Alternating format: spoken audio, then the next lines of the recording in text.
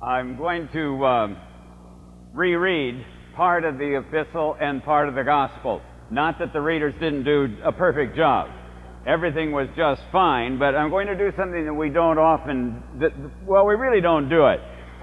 There are a few times during the year, especially during Holy Week, that we have what we call composite readings, where the priest or the deacon will read the gospel lesson, but it's from maybe 3 or 4 or 5 different passages. But we don't stop between and say we just switched from Luke to Matthew or whatever. We just do these composite readings. I'm going to do a composite reading this morning, but the composite reading is going to be the epistle and the gospel. We don't do that, but you'll understand why I'm going to do this. I'm going to read, if you want to follow me, I'm going to read the last 4 lines of the epistle, and then I'm going to go to the gospel without taking a breath. And here's how it reads. And now this is after St. Paul does this amazing account of what's happened to him. The deacon just said after the epistle was read, he said, whoa, that's really a heavy epistle. It's a remarkable thing. I mean, he tells about all this stuff that has happened to him. Unbelievable stuff. And it's about 10 sermons in and of itself. But he tells about all of that, and then he says, and, now in the 4th to the last line of the epistle, and to keep me from being too elated by the abundance of revelations, a thorn was given to me in the flesh, a messenger of Satan, to harass me, to keep me from being too elated. 3 times I besought the Lord about this, that it should leave me. But he said to me, my grace is sufficient for you, for my power is made perfect in weakness. I will the more gladly boast of my weakness, that the power of Christ may rest upon me. The Lord said, there was a rich man who was clothed in purple and fine linen and feasted sumptuously every day. And at his gate lay a poor man named Lazarus, full of sores, who desired to be fed with what fell from the rich man's table. Moreover, the dogs came and licked his sores. The poor man died and was carried by the angels to Abraham's bosom. The rich man also died and was buried. And in Hades, being in torment, he lifted up his eyes, and he saw Abraham far off, and Lazarus in his bosom. And he called out, Father Abraham, have mercy upon me, and send Lazarus to dip the end of his finger in water and cool my tongue, for I am in anguish in this flame. Now, do you have any clue why I read those 2 together? St. Paul, in that passage in the epistle, describes one of the most debated passages in the epistle. What was St. Paul's thorn in the flesh? You cannot believe the number of suggestions that have been made. And I'm going to tell you what the true answer to the thorn in the flesh is. No one knows for sure. It has been said, well, it was he had trouble with his eyes. Oh, it's a vague possibility. There's one passage in the epistles where maybe he says something about his eyes. And some people think it was all the Judaizers that followed him around from church to church and caused all kinds of problems with the converts. Who knows? Oh, and there have been other things suggested. Whatever it was, he had a thorn in the flesh, and it was a messenger from Satan. Now, then I read about Lazarus. I mean, this grim-looking character. I mean, he's probably all grungy-looking, and he's got all these shabby clothes on, and he's crippled, and they have to carry him to this, and they carry him near this rich man's place so that he can get the garbage that the rich man doesn't eat. And if you got this in your mind really clearly, what you can see, now you got to use your eyes sometimes. How many eyes inside you? You got to see. Do you see Lazarus sitting there? Do you see him? And do you see the dogs? And do you see the dogs licking his sores? Do you see that? What was Lazarus' thorn in the flesh? Poverty and being crippled. Lazarus had a couple of thorns in the flesh. Now, what I want to do with this passage today, these two passages, is this. Number one, Christians in general, people in general, I guess, we have a rather confused state of entitlement. You know, we think everything in our life ought to be perfect. Everything should go well. I mean, I should have plenty of money. I should have a lovely home. I should have a really good job. I should have a gorgeous wife or husband. I should have perfect children who are never sick and who all turn out well. None of them ever get on drugs. None of them ever do anything bad. Everything in my life should be perfect, and I should die and I should go to heaven and live forever with God. Now, if any of those things are missing, we tend to be a little bit bothered. You know, well, what's happening to us? I must be out of the will of God. Can you imagine Lazarus sitting out there at the rich man's place saying, I must be out of the will of God. I'm crippled and I'm poor and I'm hungry and I'm eating this garbage. I don't know if he did that or not. He may have. But, you know, we tend to believe we're entitled to everything perfect from God. Do you know what Jesus promised us for our entitlement? You know? He said, in the world you will have tribulation. Be of good cheer. I have overcome the world. You know, it's nice when things go well. Do you ever have a season in your life when everything goes well? They're usually pretty short, aren't they? I mean, where everything's just really fine, nobody's sick, no one's in trouble, there's no problem, all the bills are paid, you got money in the bank, everything's fine. You're not entitled to it. Just be grateful for it. What we are entitled to is tribulation. There will be difficulties in this world. Well, why is that? Well, that's simple enough, because this is a fallen world. And when you live in a fallen world, there's going to be problems in a fallen world. It's a guarantee. There's only one place you have any entitlement that you can really count on that's good, and that is in life eternal. There we have an entitlement. Everything will be just fine. It will be worth it all. But in the meantime, don't get confused about your entitlement. Now, in fact, maybe if everything goes too well for you for too long, you might examine yourself and say, you know, maybe I'm doing something wrong. Because maybe I am out of the will of God. Everything is going fine. I haven't had any problems for so long. At any rate, we must be careful about a confused sense of entitlement. Believing that we are entitled to good things. In the 80s, 70s and 80s, there was a movement in America amongst a certain brand of Christians who absolutely believed that every Christian should prosper financially, prosper in every way. They even called it the prosperity gospel.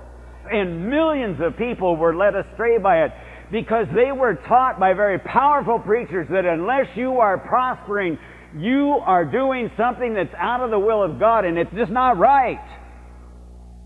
Be thankful when things go well, but be realistic when they don't. Be careful of that sense of entitlement. It may be confused. Just be thankful. Then secondly, we generally have a propensity to self-exaltation.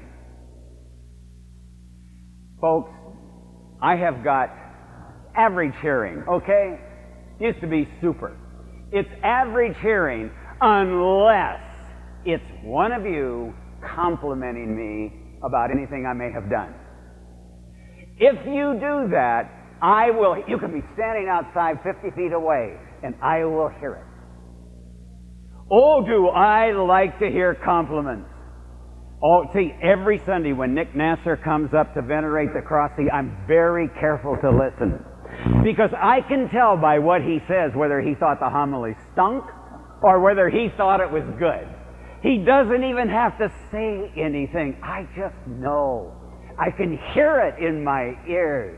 You know, and when you get complimented for something, and when you've done something well, or something super happens to you, doesn't there tend to be sort of that sense of, well, you know, I did something pretty well. You know, that's really pretty good. Boy, I really succeeded. Wow. Well, now you've got this epistle and this gospel together. First of all, St. Paul goes through all this stuff. All these things that happened. I mean, thrice I was beaten with rods, and I was shipwrecked, and all this stuff that everything went wrong. And then, on the other hand, I had this incredible revelation what he's talking about, I was caught up into the third heaven, and I saw things that aren't rightful for human beings to be seen. No entitlement to see those things, but he was granted that. And then he says, in order that I not get self-exalted, a thorn in the flesh was, are you ready for the next word? Given. A thorn in the flesh was given unto me. What a delightful expression. It's not a penalty. It was a gift. God gave St. Paul a gift of a thorn, a messenger from Satan. Why? To keep him from ending up like the rich man in the gospel. God gave him that thorn. Now, is there any character in the Bible that you would more say you would think would be free from self-exaltation than St. Paul? Is there any other character? There may be others you might think just as much of. I would, there's others. But St. Paul, and he's in danger of self-exaltation, and the good and loving God, the merciful and loving God, the good God who loves mankind that we send up glory to all the time in our services, this good God gave St. Paul a marvelous gift, a thorn, a messenger from Satan. It's a gift. Why? Because for St. Paul and for God, the eternal life of St. Paul was a lot more important than exalting himself. Yes, he had revelations that you've never had or that I've never had, and maybe only a handful of people in all the history of the world have ever had. Now, let's look at Lazarus for a moment. Pretty grim life, huh, compared to the rich man. We got a name for the rich man. We call him Dives. It's a Latin word that means rich. Not his name, but historically we tend to call him Dives because in the Latin New Testament, he's called, it says right in the text, there was Dives, a rich man. It's an adjective used as a noun. Okay, a rich man. Everything went well for him. He fared sumptuously, clothed in purple. He must be in the middle of the will of God, right? Everything going for him, right? And this garbage eater, Lazarus, at his gate. Now, life is but a breath. Just such a piece of thin air. And the rich man spends eternity in torment.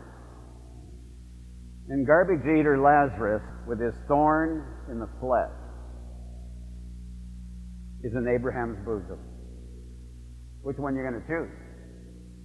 And you're going to have to choose. What do I mean by choose? Don't complain when everything's good. But don't complain when everything seems bad. Why is that which is, are you ready for the next word? Given. Why is that which is given to you looked at as something so bad?